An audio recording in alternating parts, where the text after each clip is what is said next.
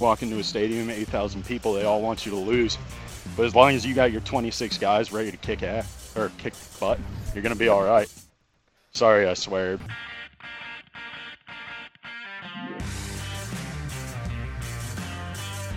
Hey everybody, it's me, Steve. You're listening to the Shock Factor podcast, where I, Stephen Schoch, am joined by my friends Jake Mintz and Jordan Shusterman to talk about one of the greatest joys in life, which is college baseball. So guys, how are we doing this week? I'm definitely more rested than you, Steve, and that's because I did not get married over the weekend.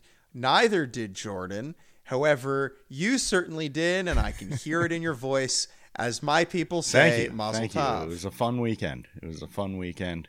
But I'm excited to get back into college baseball because, you know, weddings, they can take your focus away from college baseball from time to time, as they should. Right.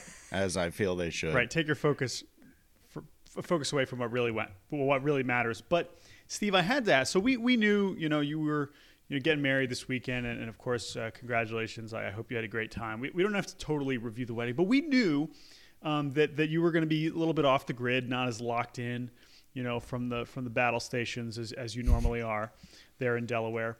And so I was not surprised that, Friday and Saturday night, I wasn't seeing a lot of @BigDonkey47 tweets.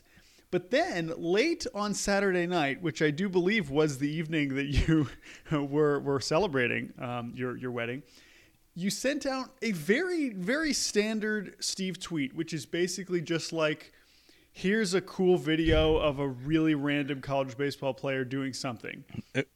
Very standard Steve tweet, right? And this one was a tweet from a left-handed pitch from Thomas McNabb of Murray State. Go Racers. And it just says, this pitch from Thomas McNabb is illegal in 45 of the 48 contiguous United States. Very funny, good Steve caption, normal stuff. But I saw that and I was like, Steve, why did he send this? This was the only tweet you sent all of Saturday, and I just want you to tell us, give us the behind the scenes of this tweet that you sent out like at midnight on Saturday night. So behind the scenes is what likely happened was I was in the bathroom. What likely happened? Incredible. Keep going. As one will do, tacos were served, so I don't want to say what's necessarily going on, but people can put the picture together.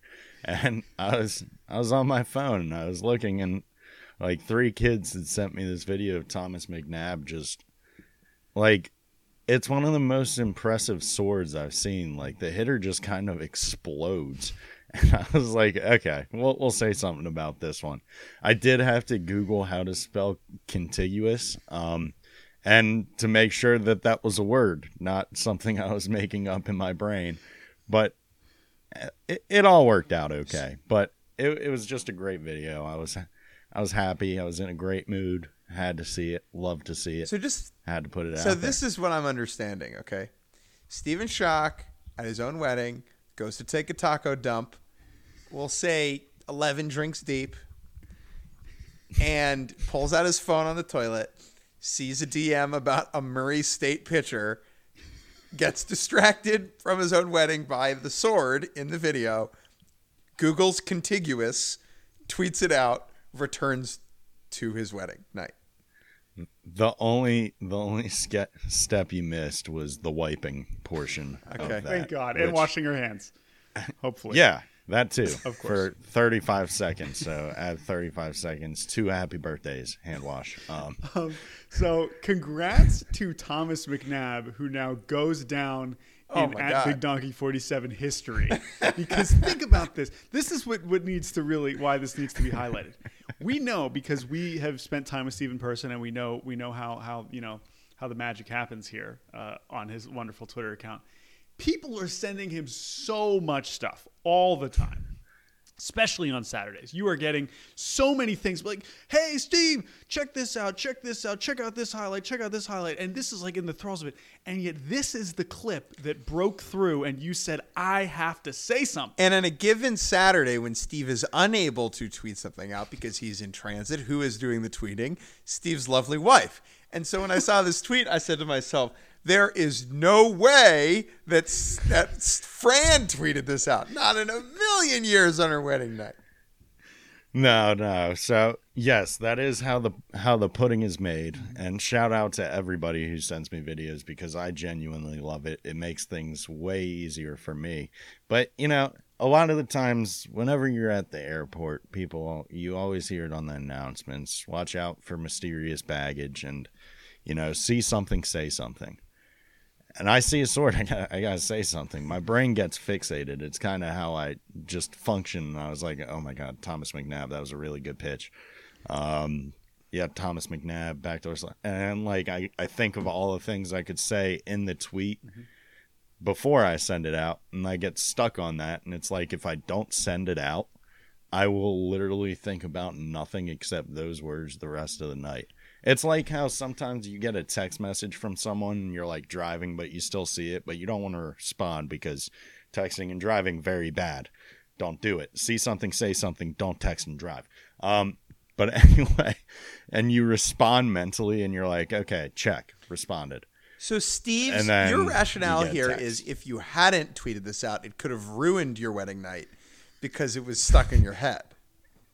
No, my brain would have ruined it for me because it would have been all about Mr. McNabb. I love it. I love this. This was an incredible. I'm so glad I asked.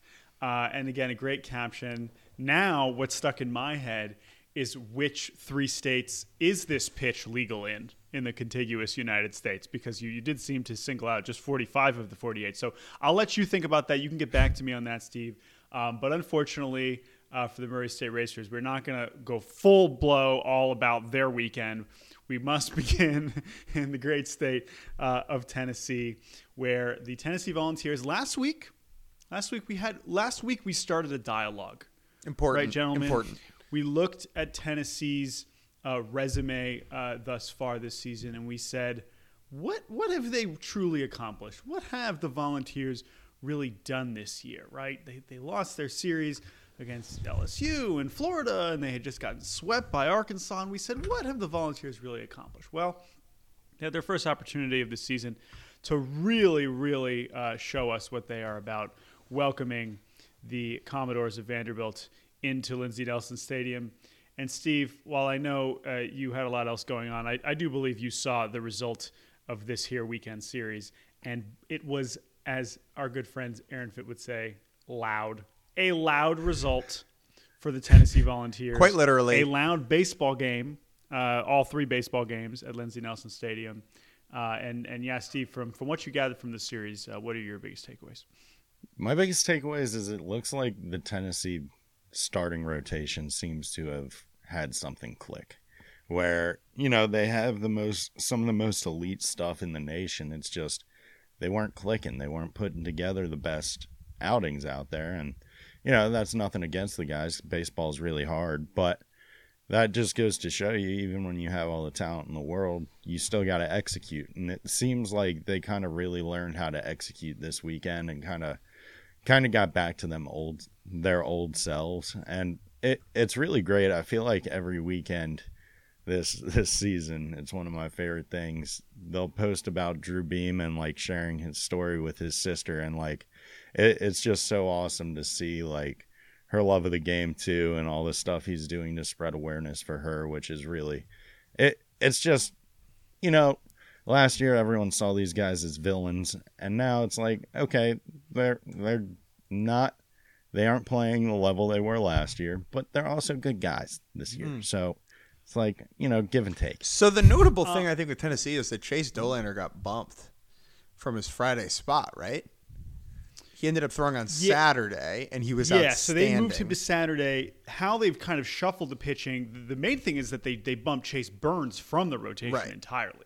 And so, but what that resulted in this weekend was a hell of a performance out of the bullpen for him during the Friday night game, which went to extras. They ultimately win on a walk-off home run by Griffin Merritt in the 12th, was it? Or the 11th? This was the 12th.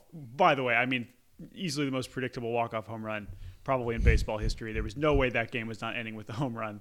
But watching Chase Burns dominate in relief, the way many Major League Baseball scouts think he might someday, in the big leagues, was cool, right? To see him kind of find his groove, because he had just been getting crushed as a starter, and for them to be able to turn to him after an awesome start from Andrew Lindsay was really impressive. Dolander was awesome Saturday, and then Drew Beam, as you just mentioned, Steve, was very good on Sunday. But it wasn't just the pitching. I mean, the offense absolutely exploded at home. They showed up, man. Against the Volunteers. So they take all 3 games. 17 runs in game 2, 10 runs in game 3. Some well-timed hits in the first game, winning 4-3. Good morning, Volunteers. Thank you for raising your hand. Yeah, I mean they're still, they're 8-10 in SEC play. They still have, I guess they got Mississippi State coming up, then Georgia. So this is an opportunity to really kind of climb back up the standings, I would imagine, for them. But listen, them at home, if they can find a way still to host, which is going to be challenging, but again, anything's possible. You have enough time. If they can, win that South Carolina series, if they can just find a way to host. I am not betting against this team. I know we saw them lose in the Super last year, but as long as they're at home, I will be betting pretty heavily. It's still a high-powered offense and 4 legit pitchers, especially if Beam is back. Or Burns is back, sorry. Mm-hmm.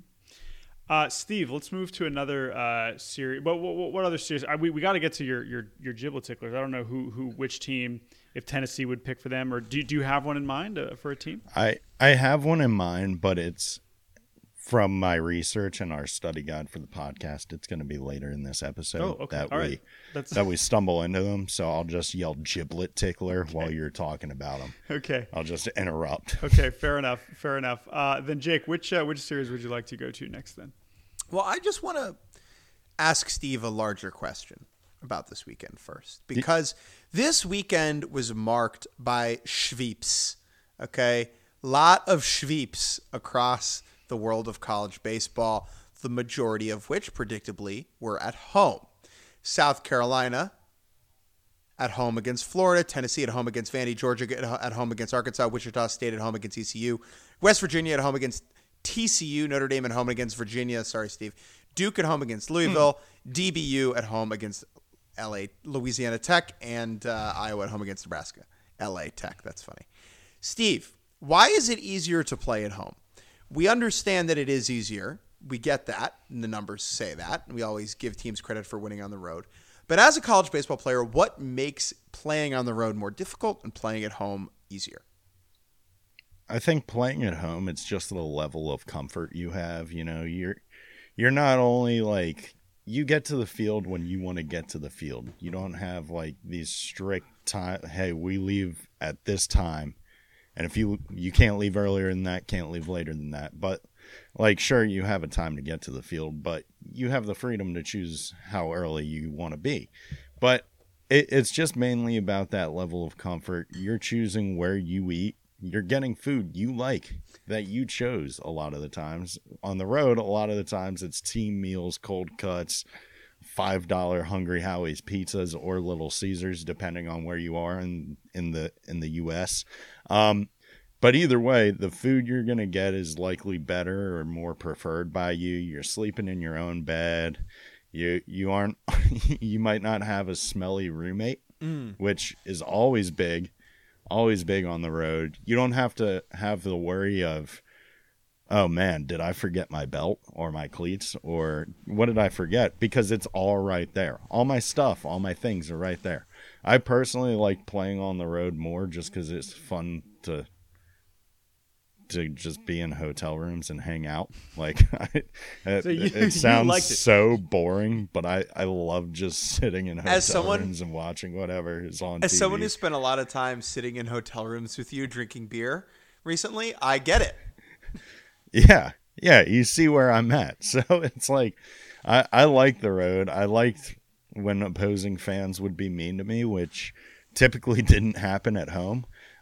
So that was always fun. But just when you're playing at home, it's the way you kind of see it as a college player is oh, these guys are coming in here and they're going to try to take our place away from us. They're trying to embarrass us, pull our pants down and say, ha in our house.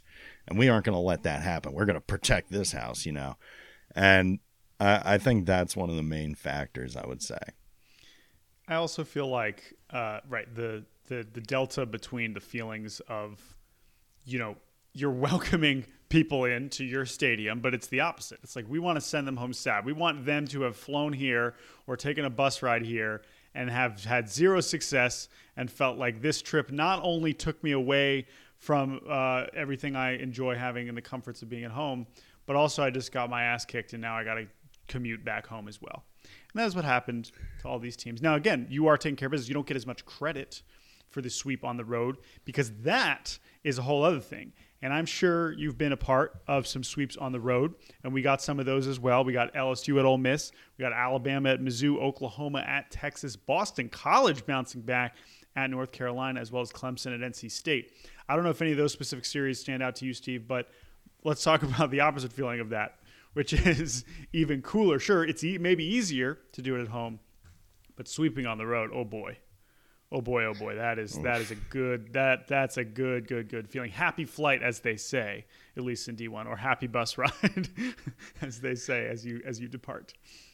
Yeah, those are some of the best feelings you can have in college baseball. Like, I loved winning weekend series on the road. It was a great feeling. The bus ride back was always buzzing the whole time. Like, if you get swept, it's like, hey, we aren't talking for 8-9 hours here.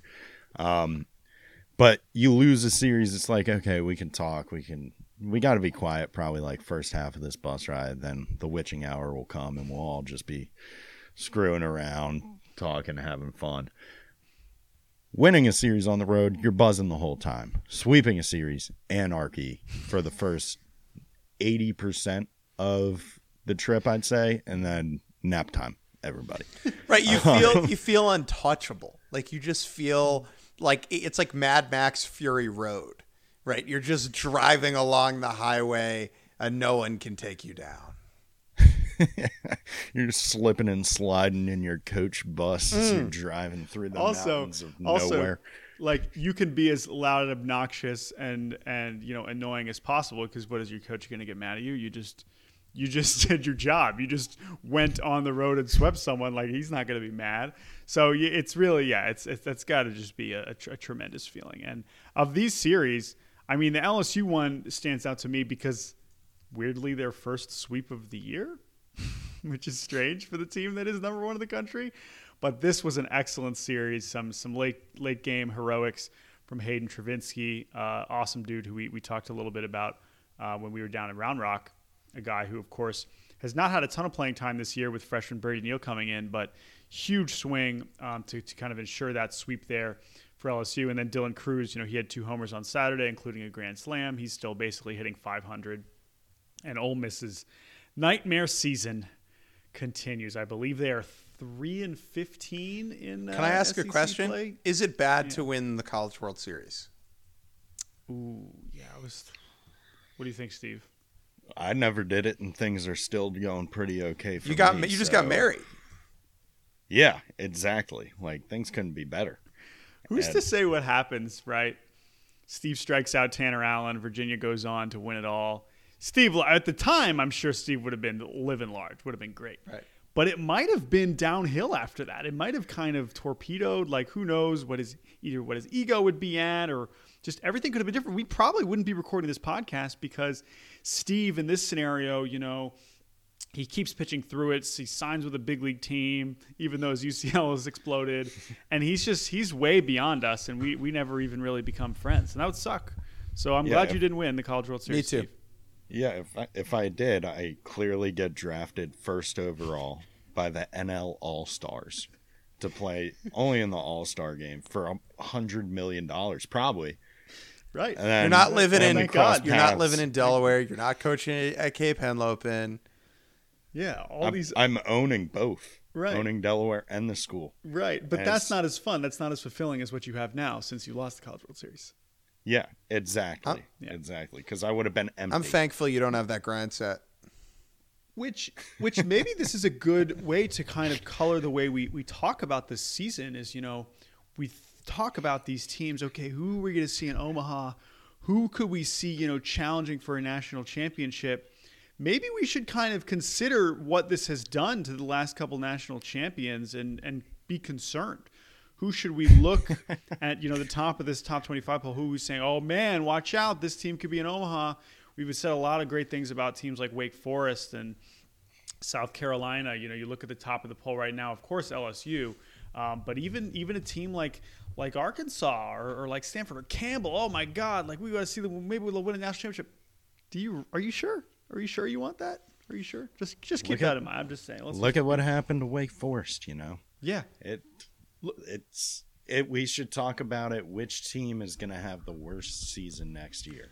That's all. Would you rather finish second for 10 years in a row or win one and then be bad? I'd rather finish second. I'd rather get to go to Omaha all the time. You just mentioned, Steve, Wake Forest, right? They won in 1955. What's happened since then? A lot in the world, but not a lot for them. None of it has included Wake Forest going to Omaha. A whole Siena college coaching career has happened since Damn. then. Well, Siena, by the way, maybe the worst team in college baseball, but that's okay. Yeah, that's tough. Okay, let's move on. First of all, we're recording this on Monday afternoon. Normally we do Sunday nights. And so now we actually have rankings. And the one at the top, listen, there's a lot of those sweeps, a lot of those series we could talk about. But before we do that, I kind of want to acknowledge some of these teams in the top of this poll that we have not talked about at all. Let's do that. Mainly some of the mid-majors. We got Coastal Carolina, we got Campbell, we got ECU, who just got swept by Wichita State, Dallas Baptist at 19, UTSA checking in at 25. So of these teams, Steve, we've given ECU a lot of love as the face of the mid-majors that we love. But of these other teams, do any of them stand out to you? Because I definitely would like to give them some love. UConn is definitely a team I enjoy. And I'll admit it myself, I haven't talked enough about the albino rhino this year. Mm-hmm. But Ben Hubert, he's still in college baseball, and he's still hitting tanks. It's really fun to watch him. I like the UConn team. They play with a bunch of energy, which, anytime you want to be successful in college baseball, if you're bringing energy, you're bringing juice, you're going to have more success than if you came out flat. Mm-hmm. So I really like that about them. Coastal Carolina, they're what I would say is an Aaron Fitt loud team where they're going to beat you and they're going to let you know about it. They're going to you're going to be like Boastal. Oh, Slima. Oh. All right. I like where your head's at. Coastal Carolina. And it's like, if it's late in the game and you're like, hey, I'm only down a run or two, I think we could come back. And Coastal's just like, here's Teddy Sharkey. He just ate half a bucket of C4 and 2 Red Bulls, and he's here to party. And he just shoves. Yeah. And he's an impressive guy to watch, but I just really like the way they play the game, and I like the energy they bring to it. Coastal, great shout out. Great piece on D1Baseball.com from Aaron Fitt. You could not design a player more for Aaron Fitt to like than fifth-year senior Peyton Eels, who I have to give credit to Coastal Carolina. Can you spell that last name? Is it like the fish? Almost. E-E-L-E-S. Maybe it's Eelis. Is it? Do we know if it's Eels or Eelis? I'm assuming it's Eels. More like Coastal Slima. Oh, there we go. Jake's on fire. Jake's also on his floor. Do you want to explain why you're on the floor? My back's bothering me. All right. So I'm sitting on the ground. If it sounds like he's a little far away from the mic. No, my mic's right here, just as close to the mic as I always am. Peyton Eels, I love that on their roster, on their official roster, lists him as a super senior. It says super? It says super. It says super senior. God. Where is my super senior? And boy, has he been super indeed. But he's perfect. He's 5'7". He's a fifth-year senior. He was a beast at Division II Cedarville in Ohio, and now here he is hitting 381. He's got 24 steals. He's been hit by 13 pitches and more walks than strikeouts, and it's just perfect. And he's still 2 feet taller than Aaron Fitt. And exactly. So shouts out to what it says, Jake from the floor. But Teddy Sharkey is definitely the headliner in terms of like draft guys. That's the other fun thing about these programs. It's like, okay, like I don't care how many first round picks you're going to have. We should talk about Campbell here in a second. They've had some recently, but Coastal's just awesome. Now we've seen them have postseason success, but they are the team who I believe is leading the country. Sorry, they are second in the country in runs per game. Who's They're number one? tied. Number one is Campbell. Number one is the Campbell Camels, another team who we should talk about. And they do have some draft guys. Cade Keeler, their starter, is probably going to be a top 2-round pick. Obviously, they just had Zach Neto, who's now in the big leagues. He's been awesome. But they have all kinds of other really fun players. Jared Belbin, the Australian slugger, he's been fantastic this year with 13 homers. But Bryce Arnold. the difference between Campbell and Coastal right now is that Campbell's conference, they're in the Big South, is pretty Charmin Ultra soft at the moment, whereas Coastal just had to play Southern Miss 3 times. That's true. That's very true. Steve, what do you like from the Camels other than that they score a shit ton of runs? Right now, you remember how earlier I was talking about how my brain, when I focus on one thing, I can't think about anything else or say anything else till I say it. Mm-hmm. So when talking about Coastal Carolina and Peyton Eels at Coastal Carolina, all I can think about is how, they're right by the beach. That makes sense. We got a shark. We got eels. Are you saying my man washed ashore? I think they might have. They just pulled him out of the ocean. But I love this all the time. And we were talking. We said, we talked a lot about ECU being one of the better mid majors. But you got a guy with the last name Yee Savage on the Pirates. They have so many great names for guys to be Pirates, and it's what I'm stuck on. Wyatt Lunsford Schenkman, Captain Schenkman's Bounty, things like that. That just makes sense. Almost too good to be true. They need a guy named Jared Hook, or how's this? I don't know, Garrett Saylor. It's just. It's incredible. I think Cliff Godwin has secretly been recruiting for guys. Right. We talk about guys. Pirates. We talk about guys recruiting to the ballpark, but I like recruiting to the mascot name. Yeah, Colby Thorndike, Captain Thorndike's Revenge. It's working. We can't be mad. There's just so many great names. I'm sorry, but Campbell, yes. They are very good at baseball. You're sorry, I can't. Steve, if you try to make Steve talk about a mid-major that's not ECU, he just starts twitching and is I gotta go back to the Pirates. Oh no. You can only talk about how Charlotte. You can talk about Queens College. No, but I like them early in the season with Campbell because they had this fun thing where they would lead off every other game with a Drake Pearson home run, which I really like. It's a good tone setter because, even if you're just playing a baseball video game against your friend, if you're throwing to his first hitter and he hits a home run, it feels demoralizing. It's wow, I'm about to get murdered. And so I really like that they had him in the leadoff spot for a long time. I'm not certain if he's still there. Or if I'm talking about the correct person. No, I think I am. Drake Pearson. Yeah, he led off. Yeah. But yeah, just they have a bunch of different guys who are doing stuff. Jared Belbin, he hit a lot of home runs last year, and he's doing it again this year. So my favorite thing about Campbell is just well represented all over the world. Right, we got the North Carolina kids, Lawson Harrell, but then we have Jared Belbin from Australia. We got Bryce Arnold from Ontario. We've got Drake Pearson. We got Peyton Howard from Missouri. Drake Pearson from San Diego. It's just it's an excellent mix. I'm pretty sure that Zach Neto is from Mars. Yeah. So again, in terms of recruiting, they are really no stone left unturned when we talk about getting people to become Camels. So credit to Campbell. They've been fantastic. And then the last team I think we should mention, because they, I believe, entered into the top 25. Yeah, Dallas Baptist. So Dallas Baptist, who's now 31-9, another program, of course, that along with ECU often talked about maybe the best program to have not made it to Omaha. This is a team that, not as many super famous guys, but I like this group a lot. They're really led on the mound. Brian Johnson, who's definitely going to be a big draft name for next year. He's been amazing. But then talk about great baseball names. Braxton Bragg. Oh my goodness. Which I believe is the same name as a Confederate Civil War general. Not great. From 200 years ago.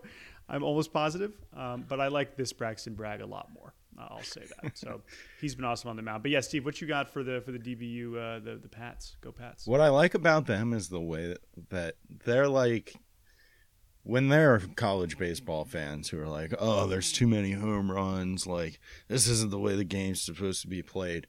Those fans, DBU is for them. Like, they play very fundamental by the book baseball, and they have a lot of success with it. And it's just fun to see, like, teams that manufacture runs and they stick to the script of get a guy on, bunt him over, get him in, like, and have success with those methods, which, of course, you can't do that without really great pitching.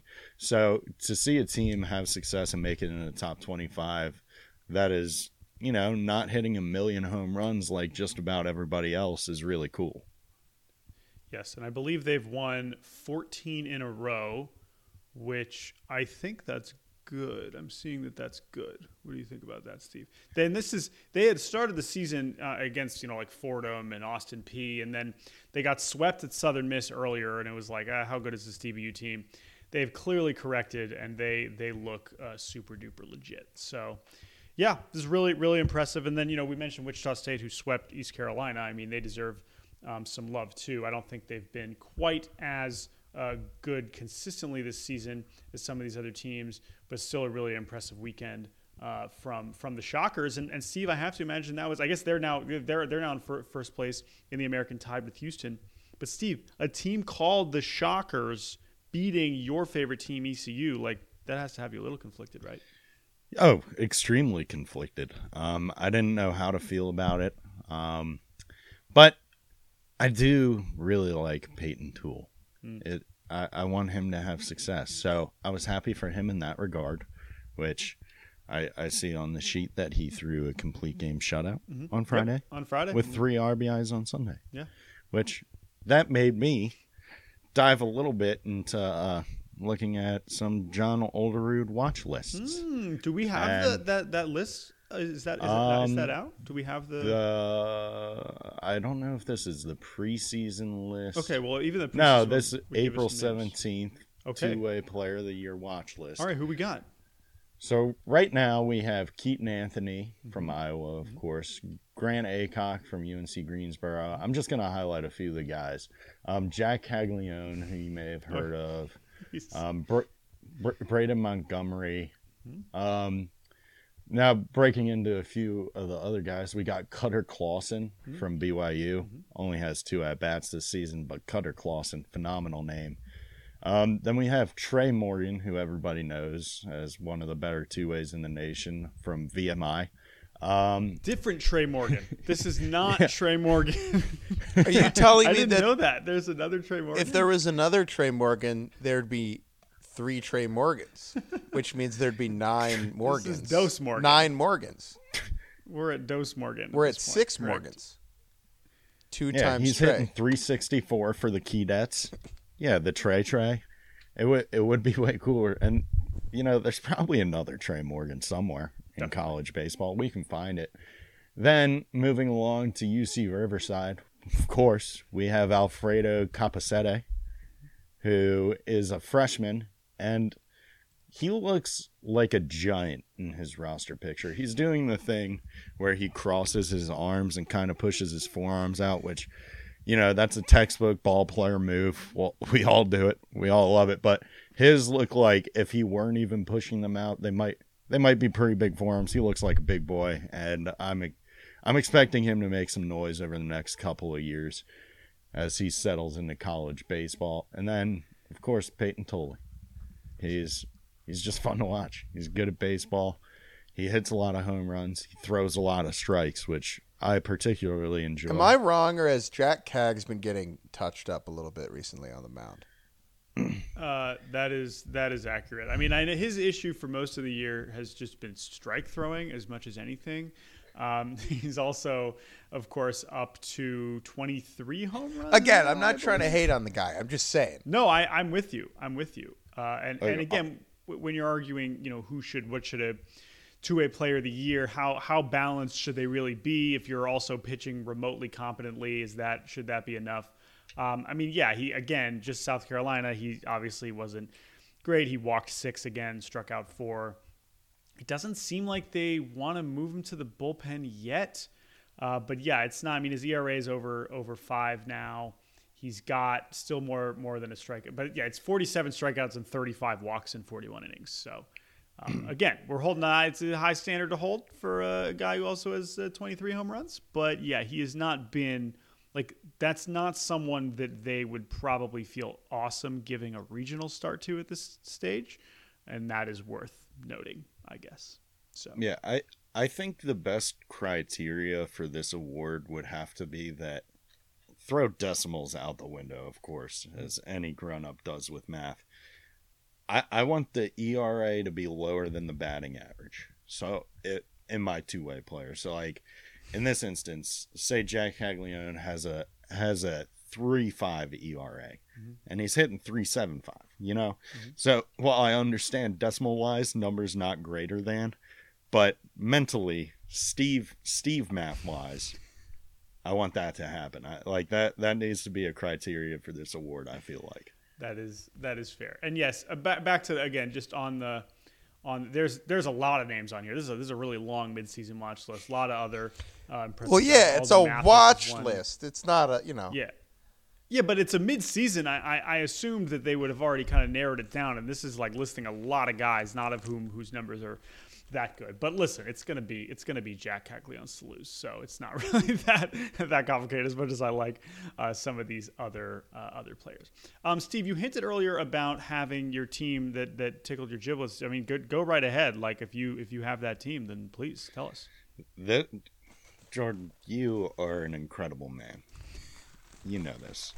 We all know this. You are the wisest, and this is incredibly impressive because I know we all throw the information we would like to talk about in a Google Doc, and I know Jake organizes it, but this is just incredible because I told you at the start I would just shout out the giblet ticklers when we talked about them, and the next thing to talk about is the Duke Blue Devils, who, as a matter of fact, tickled my giblets this wedding weekend, and it just the way that they won their games. They swept Louisville, which was great, but in walk-off fashion 2 times in a row? You kidding me? That's awesome. I love that. So thank you, Duke. As you noted here on the doc, one of them was a little cooler than the other. So can you explain that? Yeah, so this is Alex Mooney, who he's up. He's at the bat.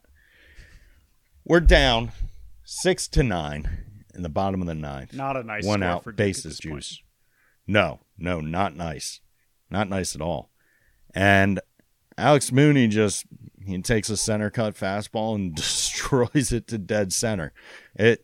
Truth be told, not the best pitch in the situation. I wouldn't have gone center cut personally, but I understand high pressure situations. It's hard to focus, hard to execute. Sometimes you give up a home run. The best time to throw a center cut fastball is none of the time.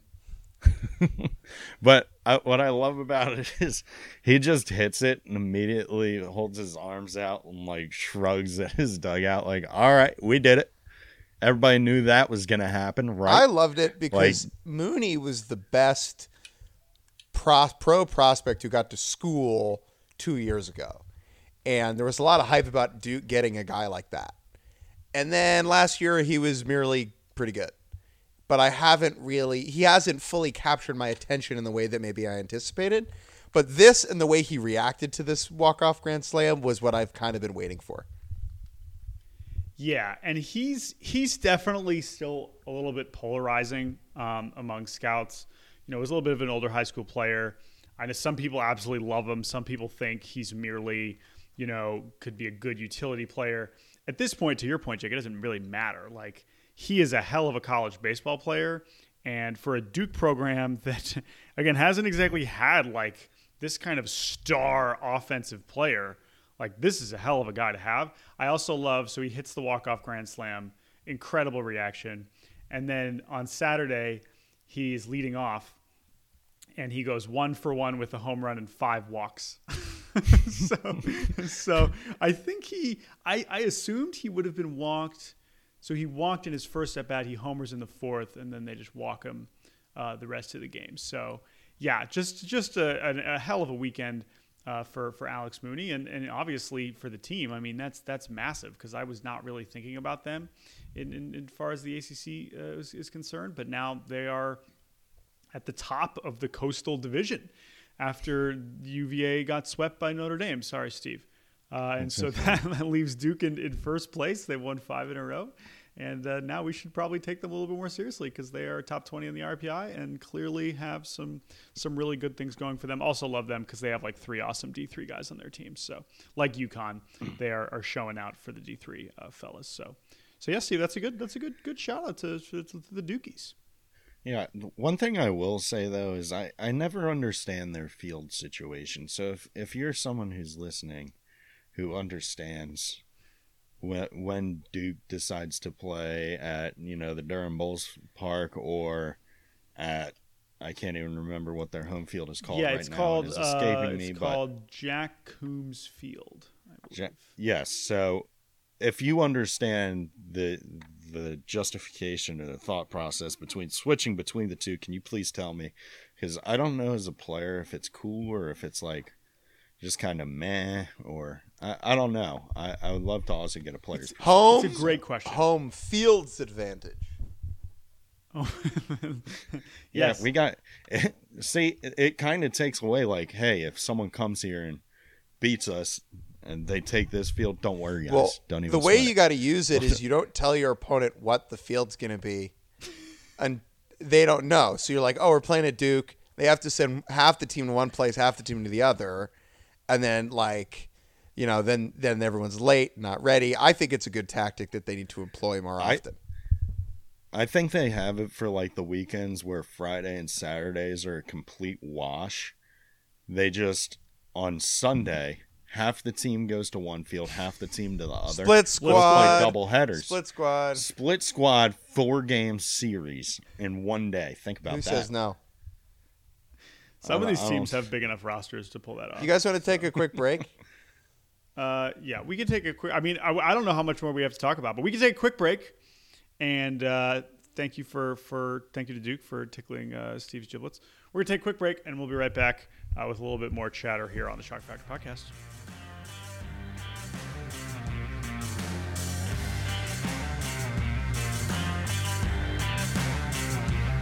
This week's podcast is brought to you by Let's Fucking Go.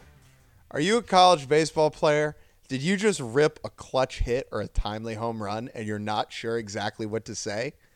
You should give it a Let's Fucking Go. Let's Fucking Go.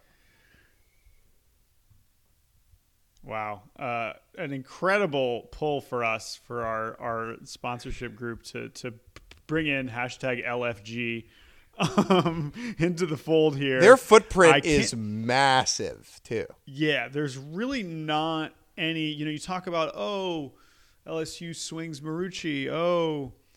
These guys wear Rawlings, New Balance. Yeah. They use it.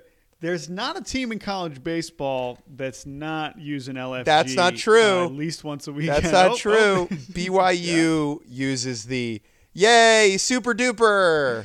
Let's heckin' go. Let's heckin' go. Yeah, BYU is let's heckin' go. Hooray. Yeah. I'm gonna say that a let's fucking go has been uttered by BYU baseball at some point. At least one of the players. Baseball players are not like they don't go to school for the exact same reasons as everybody else. I'm sure that there's a lot that do. I hope but there's a hardcore Mormon on the Cougars of BYU who, when he gets a double, screams, "Let's do this!" Hooray! Come hooray. on, vamonos. But just like that childlike joy of getting fired up, like the Dora the Explorer, like, we did it! Yes. Hooray! Yeah. One of those, I could see that. But it's like the same with Stanford, how we talked to the Stanford guys and we were like, okay, how many of you guys, like, how many of y'all are Stanford guys? And they told us, like, a fair amount, but not all. They were like, Braden Montgomery is smart enough for the entire team. Honestly, and he's good enough at baseball. My last thought for Let's Fucking Go is that when you go to the doctor for your checkup and they bang the top of your knee so that it swings forward, as in a knee-jerk reaction. If you hit a double, you can't control it. It just comes right out. Right. It is. I feel like I'm trying to think of when you see it most. So big strikeout. I feel like slide in to third on a triple is like, that's like in terms of highest percentage of let's fucking go reactions. That is like a lock. That is not all doubles. Doubles, sometimes you get more of a muted celebration. You have a separate double celebration that kind of takes care of it. But head first slide to safe as a triple. I mean, you know what you're getting. Yeah, the head first slide is essential there. But Let's Fucking Go has such a great range. It's used in all of college athletics. You'll hear it from dads at the grocery store when their kids are playing at those little vending machines trying to get a moldy gumball. But it's one of those evergreen things that's always going to be there. It's always going to be important. It's like yelling "come on" in tennis. I don't know why, but that's the same equivalent. Like, you see a tennis player get fired up, they yell "come on," which I don't understand. Like, that feels kind of Pete Weber-ish. But I love the Let's Fucking Go. It's used and abused in college baseball, but rightfully so. Well said. All right, just a couple more topics here on this episode of The Shock Factor. Steve, again, since your wedding, you have managed to tweet out a couple more clips. And this home run launched deep to left field by Jared Sundstrom of UC Santa Barbara. This is just a delightful home run for so many reasons. Tell me what I am watching here, because 7-2 ball game, UC San Diego, okay. This is one of the cooler homers I've ever seen. And for those of you who haven't seen the video yet, although you should go look at it at Big Donkey 47, what is so great about this home run? I am fully comfortable in saying this as someone who, everybody knows I love home runs. I dig the long ball. This is the coolest home run, optics-wise, of the 2023 season. And it's going to be very hard to top. The home run off the foul pole at Auburn, which we'll discuss, was up there with it. Like, I would say it's like maybe 1 decimal point behind, which I know I said throw away the decimal points, but bring them back real quick for this. But I don't know how they just have like a trolley that drives right beyond the outfield fence here. And I don't get why it's there, but I love the fact that it's there just because it gives us the opportunity for this to happen, where a home run can be hit probably like upper 400s, maybe 500 feet at UC San Diego, and you have the opportunity to hit a public transportation vehicle that is not a bus. Buses, they can get hit. But a trolley, that's like something out of Tony Hawk Pro Skater. You play on the trolley, And to see a home run get hit off of it, God, it's just so awesome. The left fielder didn't even give a courtesy jog, which he missed out on seeing the coolest shit to happen in a home run this year. Just because, he didn't want to give the courtesy, which, let that be a lesson. All outfielders, give the courtesy jog. Watch where that shit it looks lands. like I feel like he's looking straight up. I feel like he's like, yeah, that's going to hit the train. No, you're right. I didn't see him twist. He turned around. But here's the other thing about this. I don't first of all, and I'm only correcting you on this because you made the correct reference to Tony Hawk. We should clarify. Not again, a trolley. Seen it. Not. It's probably a tram. What would you call it? Tram. Yeah. Because I don't know. Trolleys have evolved. No, trolleys have evolved. Trolleys are on the ground. On the street. Yeah. Trolleys are on the street. But who's to say this doesn't connect to the ground? I am to say that this is not a trolley. But here's the other thing about this. We have some minor league stadiums that have trains in the outfield, but it's a timing thing. It is that it's a red tram, trolley, whatever, that's as soon as the camera cuts to the flight of the ball, you see this vehicle moving at a perfect speed, and then you see the ball clank off it and kind of bounce around under it atop on the tracks. That now, again, if you look at it, like you say 500 feet. I mean, this track is so close to where the fence is that this actually probably wasn't hit that far. but everything about it is so perfect that, to your point, aesthetically, coolest homer of the season, going to be super duper difficult to top. So technically, See, because when it is a light rail, I believe. Light rail. I believe it is a light rail. And part of what's funny about it to me is that, like, California is pretty well known for bad public transportation, I guess, outside of San Francisco. And their inability to, build trains has really hampered a lot of the state. And yet, here is a baseball flying off one. And if you hit this ball, I believe it was going the correct direction, where if you hit the ball, if you hit the ball and it gets stuck on the tram, it will take it all the way to Petco Park. All the way downtown. Yeah. Yeah. So it seems like it kind of bounced around under it. I'm not sure it landed like in a window or something, but to your point, Steve, just delightful. Could have been the furthest home run ever. Or is it a foul ball because the train would have wheeled around behind the stadium? That's a good point, because otherwise, right, if you're waiting for it to hit the ground, yes, it would definitely be the farthest home run of all time. Yeah. But also probably a foul ball. It's a good point.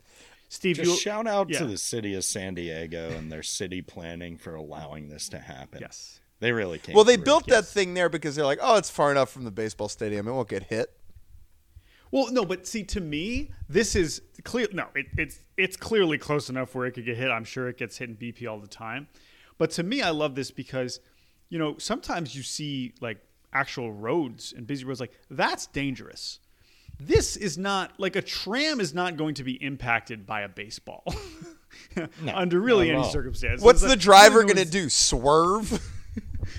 It's not in danger, right? Whereas, like, actual roads beyond where, you could see cars, home run balls flying into traffic, that could actually be dangerous. This is just great. This is just aesthetically The only way it could be dangerous is if they swapped out baseballs for banana peels for a day. I could see that being really just horrendous on the tracks for a trolley or a light rail.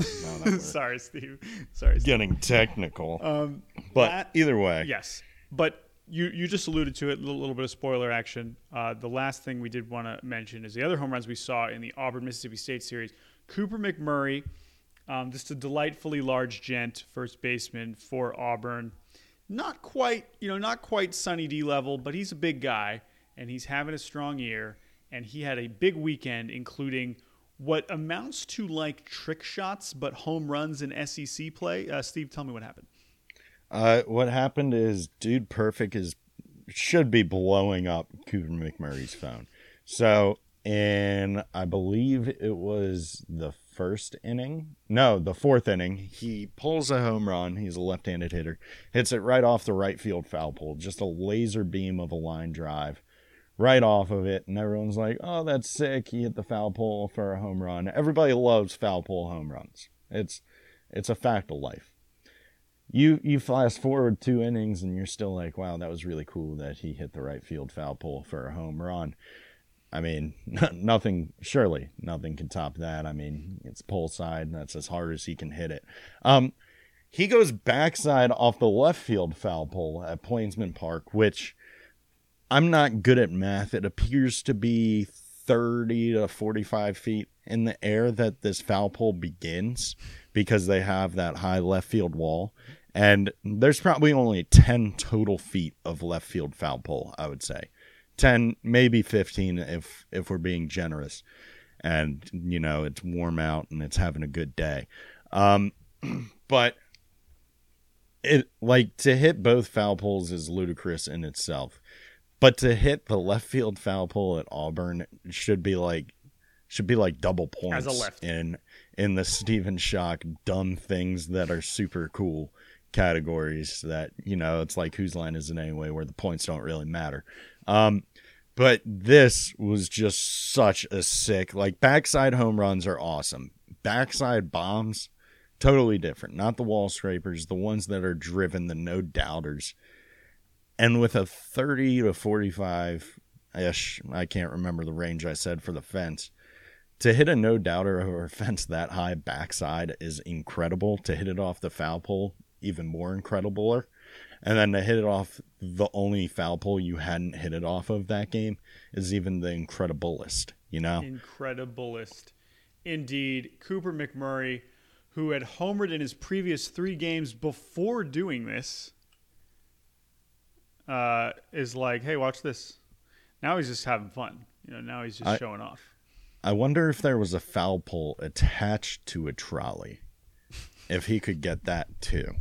It's like MVP Baseball 05. Oh my God. The best.